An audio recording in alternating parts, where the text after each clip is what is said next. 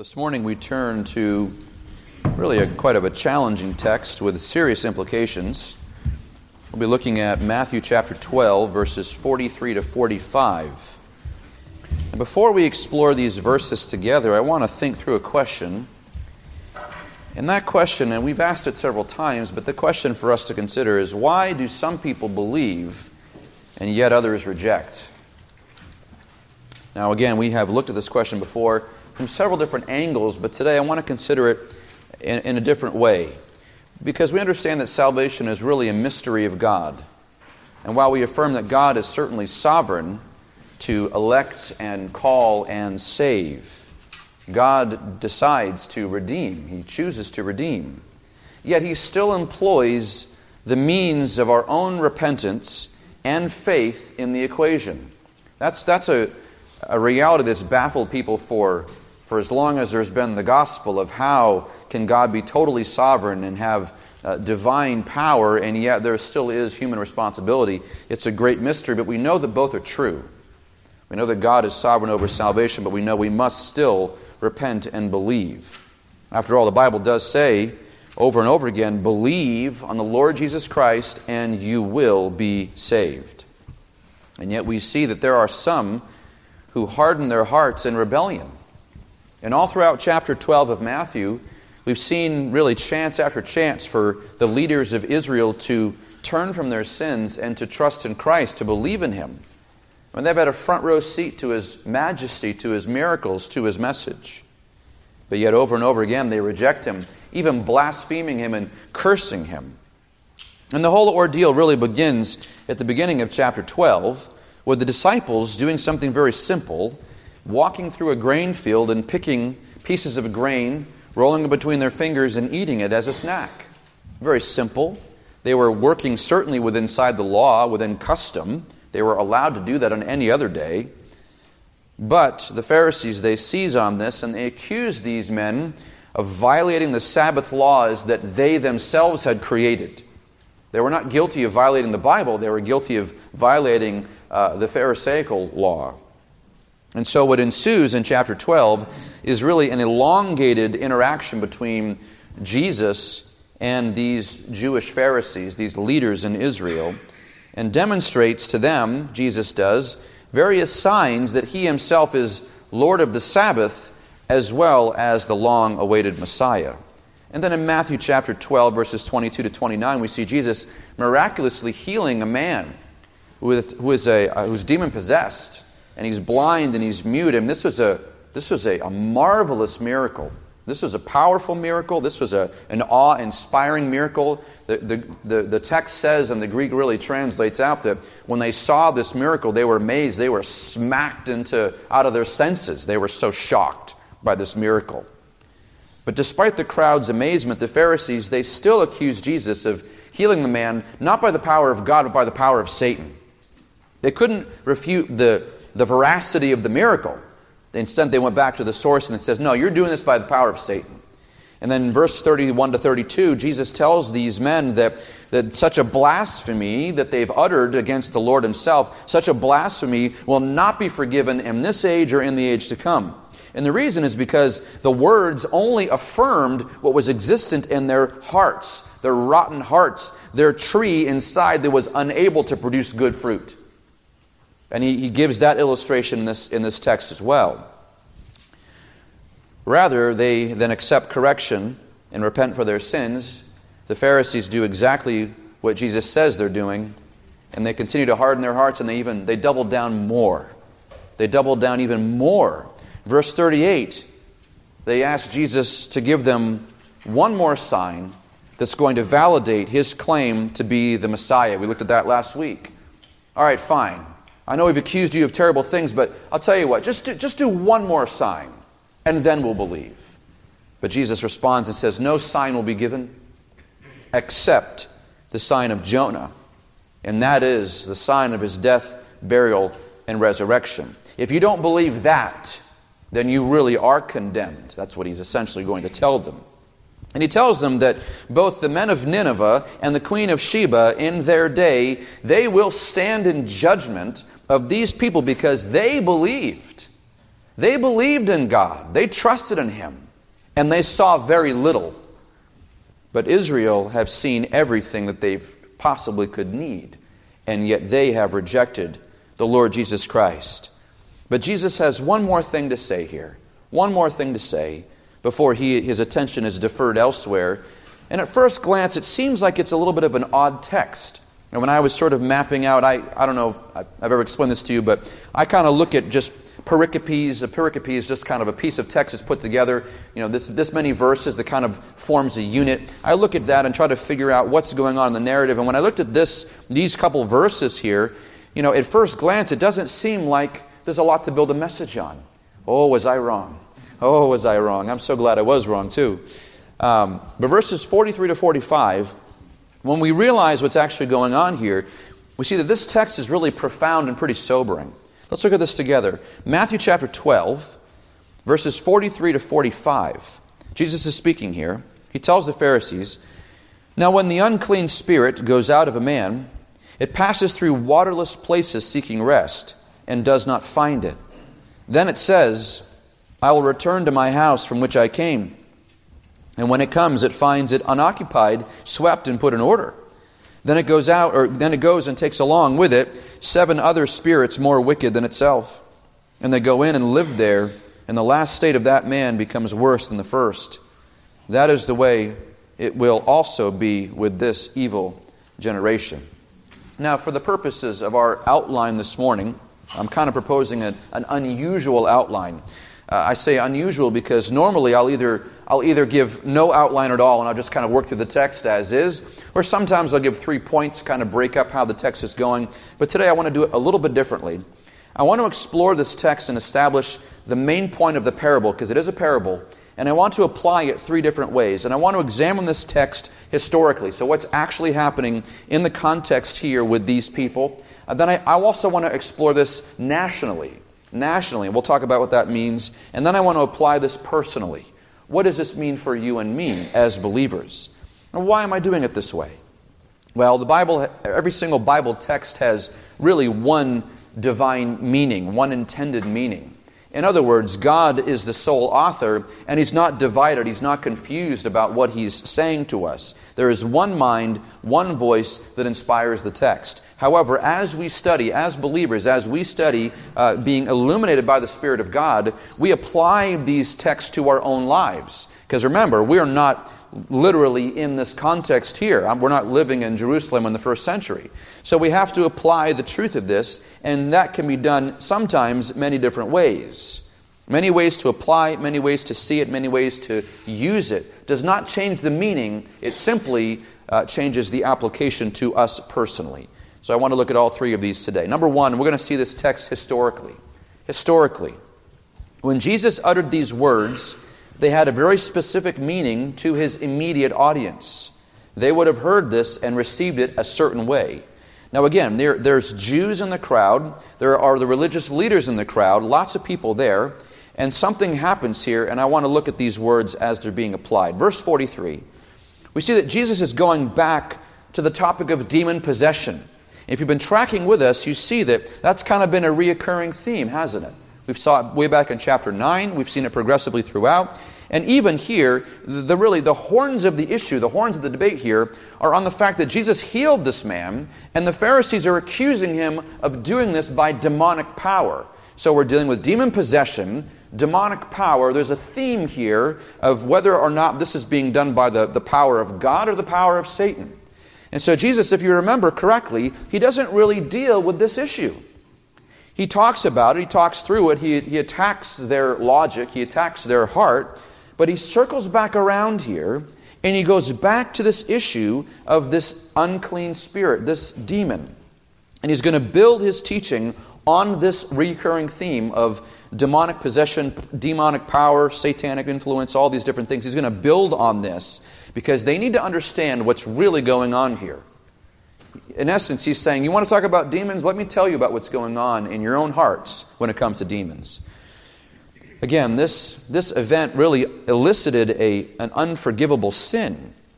Jesus said, cast out a demon. He's bringing it back up again. He doesn't seem to be offering, however, I want you to note this, He's not offering a discourse in demonology. You can't read this and sort of plot it on a line and say, okay, demons, they typically go to waterless places, and when they come back, they always bring 7. And you can't build a theology on this. That's not the point. The point is it's a parable. He's providing teaching broadly to be applied here. So it's not a demonology. It's not a systematic theology. But he is going to bring forth a parable, a story, an illustration for the purpose of illustrating divine truth. That's what a parable is, okay? It's a story or a picture to illustrate a deeper truth. Verse 43, he notes here that in the event of an unclean spirit, now that's a demon, okay? An unclean spirit goes out of a man. Now we don't know if this demon has been cast out by Jesus or anybody else, or if this demon is leaving this person on their own volition. Jesus doesn't say. He simply says that this demon, this unclean spirit, goes out.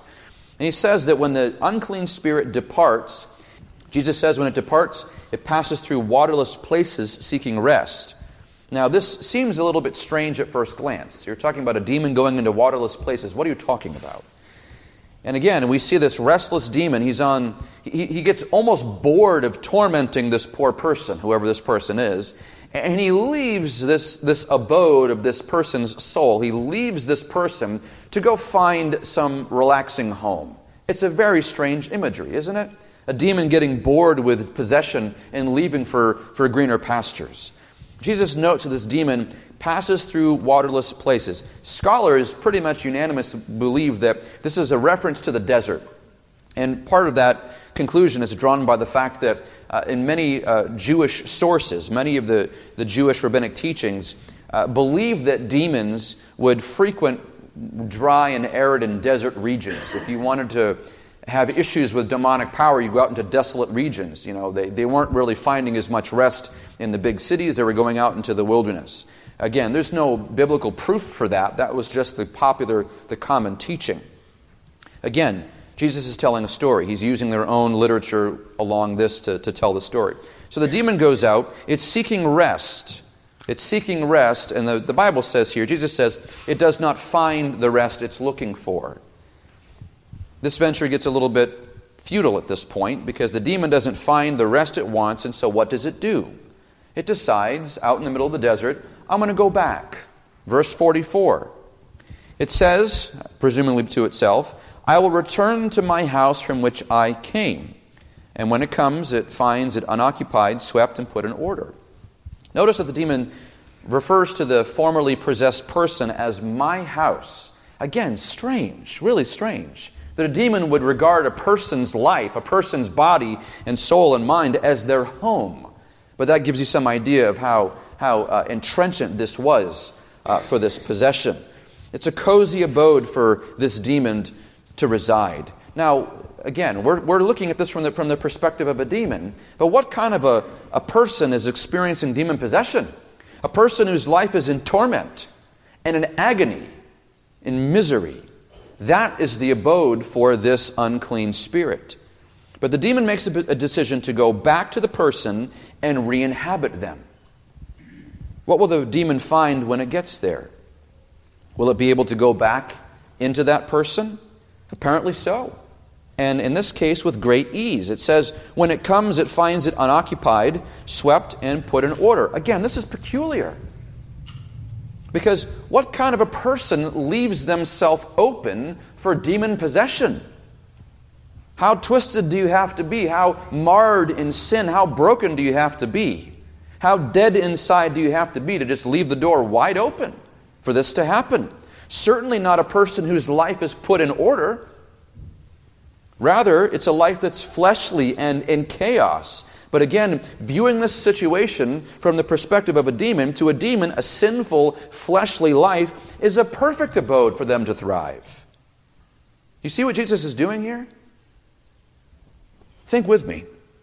A person has been liberated from a demon, from possession, and in its absence, the person who's been freed doesn't reinforce the door.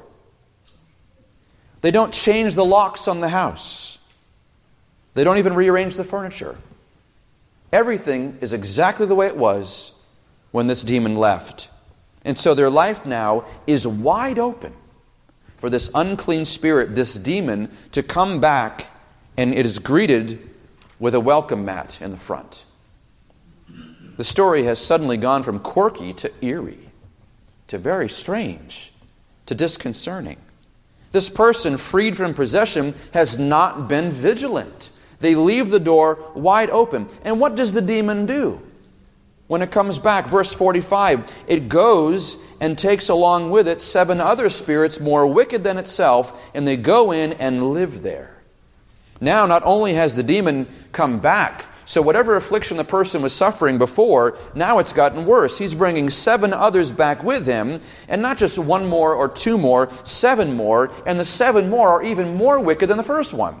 I don't know what kind of degrees of wickedness you have in the demonic realm, but to have one that is worse than another, it's pretty bad, isn't it? Again, we're not talking about identifying demonology here, but Jesus is illustrating a very powerful point. Now this person who has not changed anything in their life at all, now that everything is exactly the way it was before, now this person is going to be tormented far worse. Not even twice as bad or 3 times as bad, 7 times as bad, and then not even magnified because they're worse. To which Jesus adds, you can imagine almost even in a somber tone, and the last state of that man becomes worse than the first. Now, at first glance, it just seems like a cautionary tale about not letting demons back in your life, at first glance. But there's more here. There's more here. And here's the payoff pitch, if you will. At the end of it, the very last sentence, Jesus makes application to the hearers. He says this, and he's gone through this big long parable about what this is. Then he says, that is the way it will also be with this evil generation. Now it's just brought home. Suddenly the connection's made. What did he already say about this evil generation? Way back in Matthew 11, verses 20 to 24, Jesus is pronouncing woe on cities of people who are rejecting him. He even says it's better for Sodom and Gomorrah than for you. Why does he say that? Sodom and Gomorrah was terrible. Well, their judgment was not going to be as severe because they didn't know any better. You know better. He's talking about the cities that he came and did miracles. Chorazin, Bethsaida, all these cities that had a front row seat to Jesus' majesty. And he's pronouncing woe on this generation of people who should know better. But then in chapter 12, verse 39, he makes a reference to this current evil and adulterous generation. He's talking about Israel here. And why does he call them evil and adulterous? Because they've hardened their hearts in rebellion and even cursed Jesus to his face when he offers them salvation. They looked him right in the eye and they cursed him and they blasphemed and they dared to call his work and his ministry demonic. And so he's making his case against unrepentant Israel. Again, verse 31-32, he tells them that they will not be forgiven for this sin. You will not be forgiven for this. Verse 37, he says they're condemned even. Why? Is it because God is not willing to forgive sins? God will forgive any and every sin that is confessed in Christ. So that's not the truth that we're not able to be forgiven. What he's talking about is because their words are evil, it points to their hearts being even more evil, and that's proven. They harden their hearts so much they reject him, even in sight of plain evidence. Jesus makes an accusation. He looks into the contents of their heart. He looks in their hearts and he says, I can see what's going on inside of you, and you're dead. You're wicked. You're evil. There's no goodness in you. There's no faith in you. There's no repentance in you. There is no fruit worthy of repentance in you. So he's pronouncing judgment on them. And then verse 43 to 45 illustrates why their hearts are so hardened. Because that would be the question, right? Well, their hearts are hardened. They're rejecting Jesus. Why are they rejecting Jesus? Why? Because they never prepared their heart to receive the Lord. They never prepared for him. They knew he was coming. If anybody knew in all of Israel to wait for the Messiah, to read the Bible, to know the Bible, to pray, to expect him to come, to expect him to fulfill promises, if anybody should have known that, it should have been the religious leaders of Israel. They had everything at their disposal. They were worshiping in the temple that God told them to build, performing sacrifices and rites that God had prescribed to them in the Bible. Sacrifices of animals, shedding of blood to be a type, a shadow of the sacrifice of Christ. They should have known better, and yet they hardened their hearts. See, the Pharisees, they were all about appearances. They only cared about the outside. They did not deal with the inside at all. How do we know this? Because Jesus says it later on in Matthew 23, verse 25. He says, "Woe to you, scribes and Pharisees, hypocrites, for you clean the outside of the cup and dish, but inside they are full of robbery and self-indulgence." In other words, bad fruit. You have nothing inside of you but bad fruit, rotten fruit. He tells them in verse 27 in the same chapter that inside they are full of dead men's bones and all uncleanness. He says, you guys are rotten to the core. If I were to open up your body, I would only see a dead skeleton inside. No soul. That's essentially what he's saying. You're full of robbery. They were devouring widows' houses. A woman would lose her husband. Her husband would die. She'd have no means to take care of herself. The Pharisees would come in and say, "Come here, sweetheart, I'll take care of you." And they'd bilk her for all she was worth and leave her as a pauper. How despicable do you have to be? These guys. Robbery, self-indulgence, uncleanness. My friends, this is the perfect home for demons to reside. You want to know a nice put-together house for the realm of darkness? It's that. It is a heart and a soul and a life that is addicted to debauchery and uncleanness and hardness of heart. And then when the Messiah comes, what does he do? He begins to cast out all demons. He casts out all disease. He casts out all death. He forgives sins. He looks inside of a person's heart. They lower a man down to him who obviously needs to be healed physically. And what's the first thing he does for that man? He doesn't fix his legs. He says, "Your sins are forgiven." And then he heals him. That's what Jesus does. He has come to destroy the kingdom of darkness. Well, guess what doesn't like that? The kingdom of darkness. They don't want this. And so they get angry because Jesus is not dealing with what they wanted him to deal with, which is the external. Be a good Jew, Jesus. Focus on your outward piety. Get people to come to the temple. Have them bring more sacrifices for us. But he doesn't deal with the external. Very, very little. He deals with what's going on inside. He deals with inside the heart. I'm here for hearts and souls, Jesus would have said. But truthfully, they didn't want this. They didn't want their heart to change. They liked their sin. They didn't want a new heart. They loved their robbery and their self-indulgence and their wickedness too much. And so this parable is a judgment on unrepentant Israel. It's a judgment against these leaders because their heart was never changed. They never made room for God inside. They knew he was coming. They were waiting for him. And yet they never once thought, gee, maybe I should repent. Maybe I should examine myself. Maybe I should get right with God. They thought they were fine. They never prepared for him to come and dwell within them, even though he promised to do so. And so at the first opportunity for sin and evil to crop up, they indulge in this evil with the force of 7 demons. That's what it takes. That's what kind of wickedness it takes to accuse the Son of God of demonic power. That's how wicked this is. That's his illustration. They cursed the Lord. They blasphemed him. They even plotted to destroy him. They were already scheming at this early point. He doesn't go to the cross at least for 6 months to a year later, depending on which narrative you're looking at. It's going to be a while before he actually goes to the cross, but even at this early point, they're planning to kill him. That's called premeditated murder.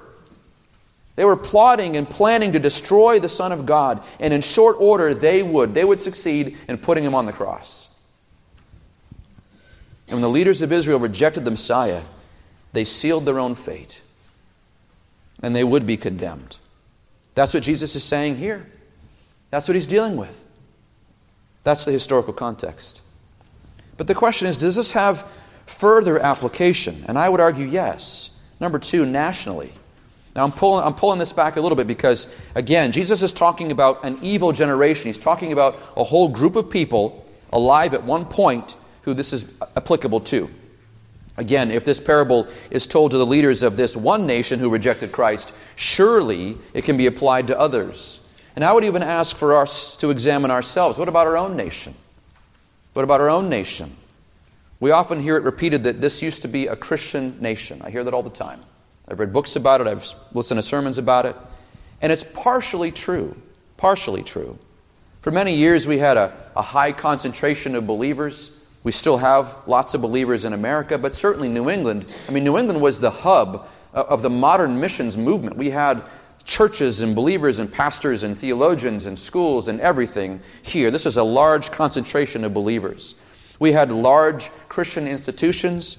We built schools and we built seminaries, hospitals, missionary organizations. Our laws have been impacted by the moral code of the Bible. There can be no doubt that we were the inheritance or the inheritors of a strong Christian heritage. You look at, if you still carry money around with you, dollars and coins, you'll see the slogan, "In God we trust." And yet, in another respect, we are not at all a Christian nation. We are one of the largest exporters of immoral entertainment and ideas. We traffic in corruption and godlessness. We've even codified into law the mass destruction of the unborn. Molech would be happy with America right now. Further, many of our politicians are celebrities, are philanthropists. They identify as Christian. They check the box, Christian. Yet they live lives that are visibly contrary to the gospel. And many of our, again, politicians who claim to be Christians, they're not. And it's evidenced by the fruit of their life and what they stand for, their platforms. I often wonder, even with many political conservatives, what exactly are we conserving? Now, this is the danger of brandishing the title of Christian, yet not having a Godward heart. Claiming to have an outward appearance of godliness, yet having nothing inside. Why do we seem to have these conservative, sort of Christian-tinted resurgences every couple of years and then collapse into utter debauchery? Why does that happen? It seems like we have these radical swings. Why is that? I'm not talking about politics, by the way. Why do we have this in the moral fabric, in the societal fabric? I believe it's because when we're faced with the purging of evil in this country, we don't use that opportunity to turn to Christ. We don't have national revival. The messages on TV are not repent of your sins and trust in Christ. It's all focused on campaigns or personalities or giving money to this or giving money to that. The message is never Christ. And so what happens is we change nothing. And then 7 demons come back even stronger. And now you have the open rebellion of what we have today. An open rebellion against the most simple, basic truths of Genesis 1 and 2. Things I don't even dare to speak of from this pulpit, that I know you know. Friends, our only hope is the regenerative, transformative power of the gospel of Jesus Christ. That's the only hope for this nation. It's the only hope for any nation. It was the hope of the Ninevites. It was the only hope of Israel. The hope of Babylon. The hope of any nation is the gospel of Jesus Christ because He is the Lord of all. And if we don't have Jesus, we don't have anything. We just don't. The bottom line is that you must be born again. That has to be our motto. Now, I've said this before. When you have opportunity to vote, you vote. When you have a voice, you use it. You do whatever God gives you to do socially, civilly. That's fine. But I'm talking about the very core of our morality. The fabric of who we are as people has to be built on the gospel of Jesus Christ. And that's the parable that we see here. Jesus is saying, this is what it is for this evil generation that does not accept the Christ. And what happened to Israel? They collapsed. They were overtaken, destroyed. Matthew Henry, the commentator, says this: "Let this be a warning to all nations and all churches to take heed of leaving their first love, of letting fall a good work of reformation begun among them, and returning to the wickedness which they seem to have forsaken." If we are who we say we are, we must live as though we are believers. We are not to link ourselves to causes devoid of Christ. Every nation, including ours, is to be put on notice that the only hope is Christ. The only hope is Christ. Because what will it be in the end of the age? When there is one world, one city, one king, whose kingdom will it be? Christ. There's one more application, I believe. Personally. Number 3, personally. We're talking about all of Israel. We're talking about whole nations. What about you and I? Is there application here for us? I believe there are applications here for us. There is a danger of living a seemingly moral, upright, charitable, friendly life, and yet never trusting Christ. There's lots of nice people in the world. And we all know that neighbor that we have. They've got a beautiful family. Their lawn is mowed. They go to their job, they pay their taxes, they're a nice guy, they would never hurt anybody. And you think to yourself, well, gee whiz, they seem really great. They don't believe in Jesus though, they don't have any kind of faith, but they're okay. And we sort of relegate them to a category that is outside of Christian and non-Christian. Because those are the only two categories the Bible gives. We say that they're a nice person. But here's the problem.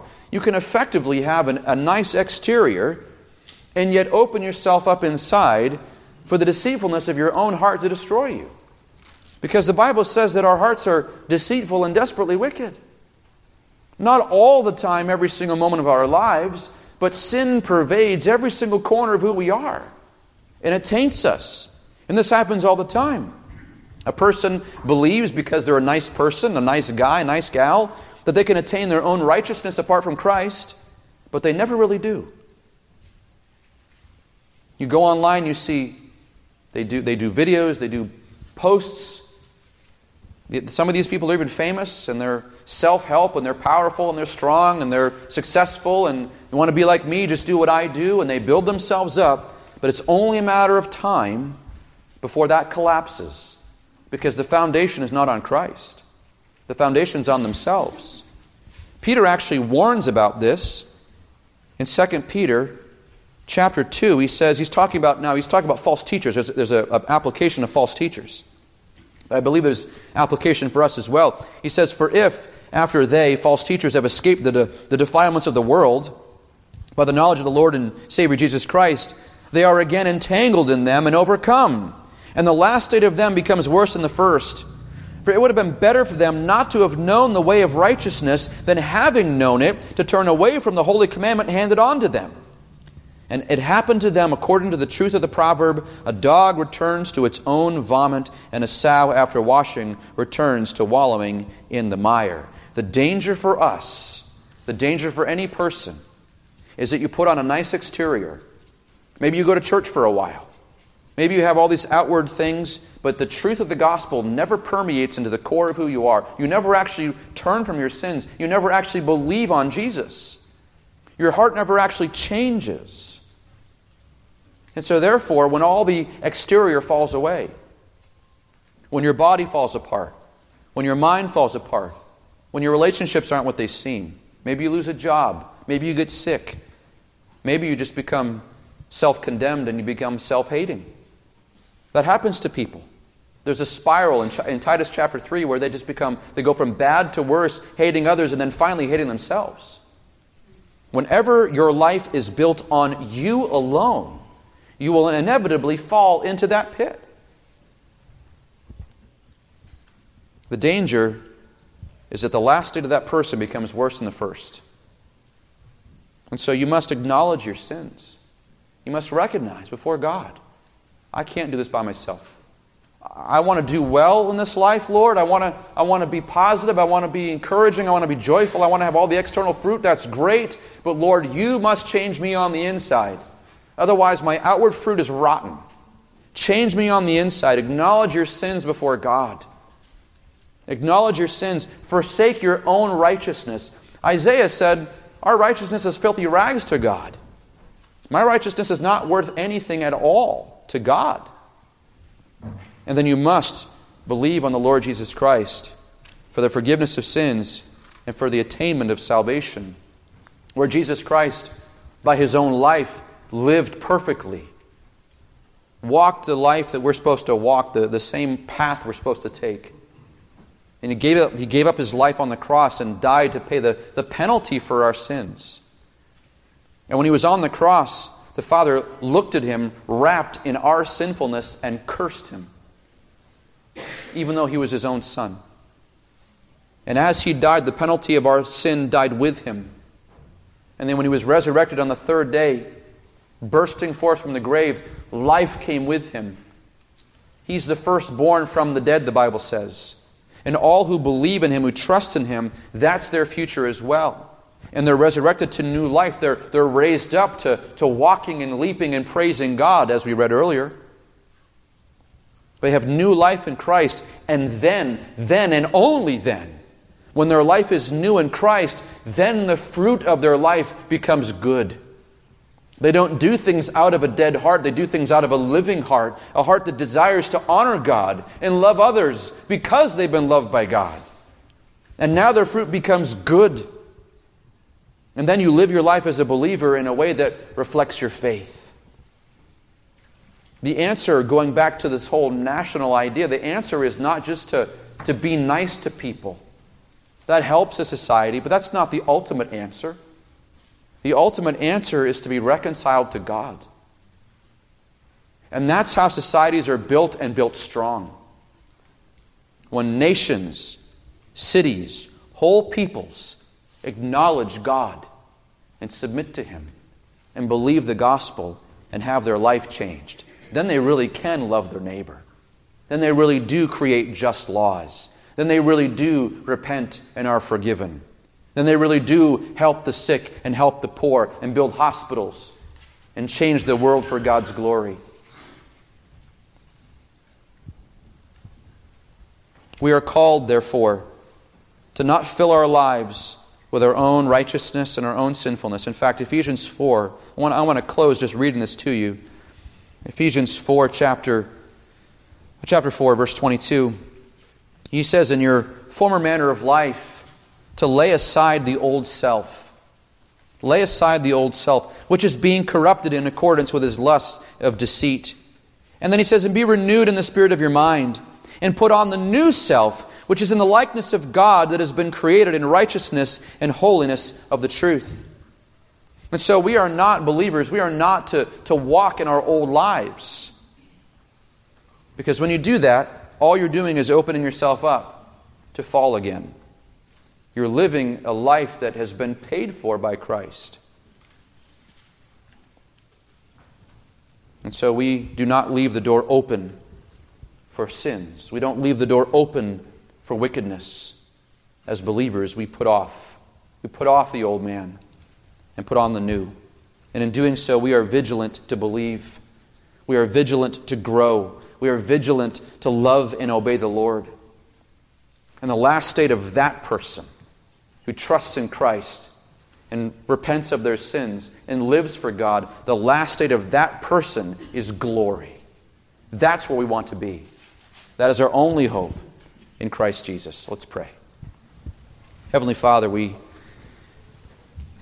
humble ourselves before you. Father, we know that this is not about cleaning the outside of the cup and of the dish. This is not about external appearances only. This is about you doing a work inside of our hearts and minds. This is about restoration. This is about reconciliation. This is about regeneration, changing us and making us brand new. And so, Lord, I would plead with you that you would reach out to these people, whoever they are, who are in desperate need of you. That maybe they think to themselves that they're okay, they're doing good, they're a nice person, they don't hurt anybody. And maybe they're building their life on their own righteousness, hoping that that's going to save them. Father, I pray that you would destroy that. Not destroy them, but to save them. But destroy their foundation and rebuild it on solid rock. That their foundation, their faith, their life, their hope will be built on Christ. The foundation that cannot be torn down, that cannot be moved. Because in the end, Lord, as we look around and see the trouble on the horizon, we want to be built up and founded in you. And Lord, I fear for those who maybe they reform their lives for a little bit, but never close the door, never turn and trust in you. They're healed for the moment, or Lord, maybe that they're delivered in their mind or their heart for just a moment, and yet they don't turn. And they go right back to their old life. And they invite in an evil that is worse than before. And so I pray, Lord, that you would reach out and save by your own divine prerogative, that you would save sinners. And for those of us here who have been saved, Lord, you have extended an incredible mercy on us. You have redeemed by your own will. You did not have to save any one of us, and yet you extended kindness to so many. Thank you, God, for having mercy on poor sinners like us. Thank you for sending your Son to give his life as a ransom for us.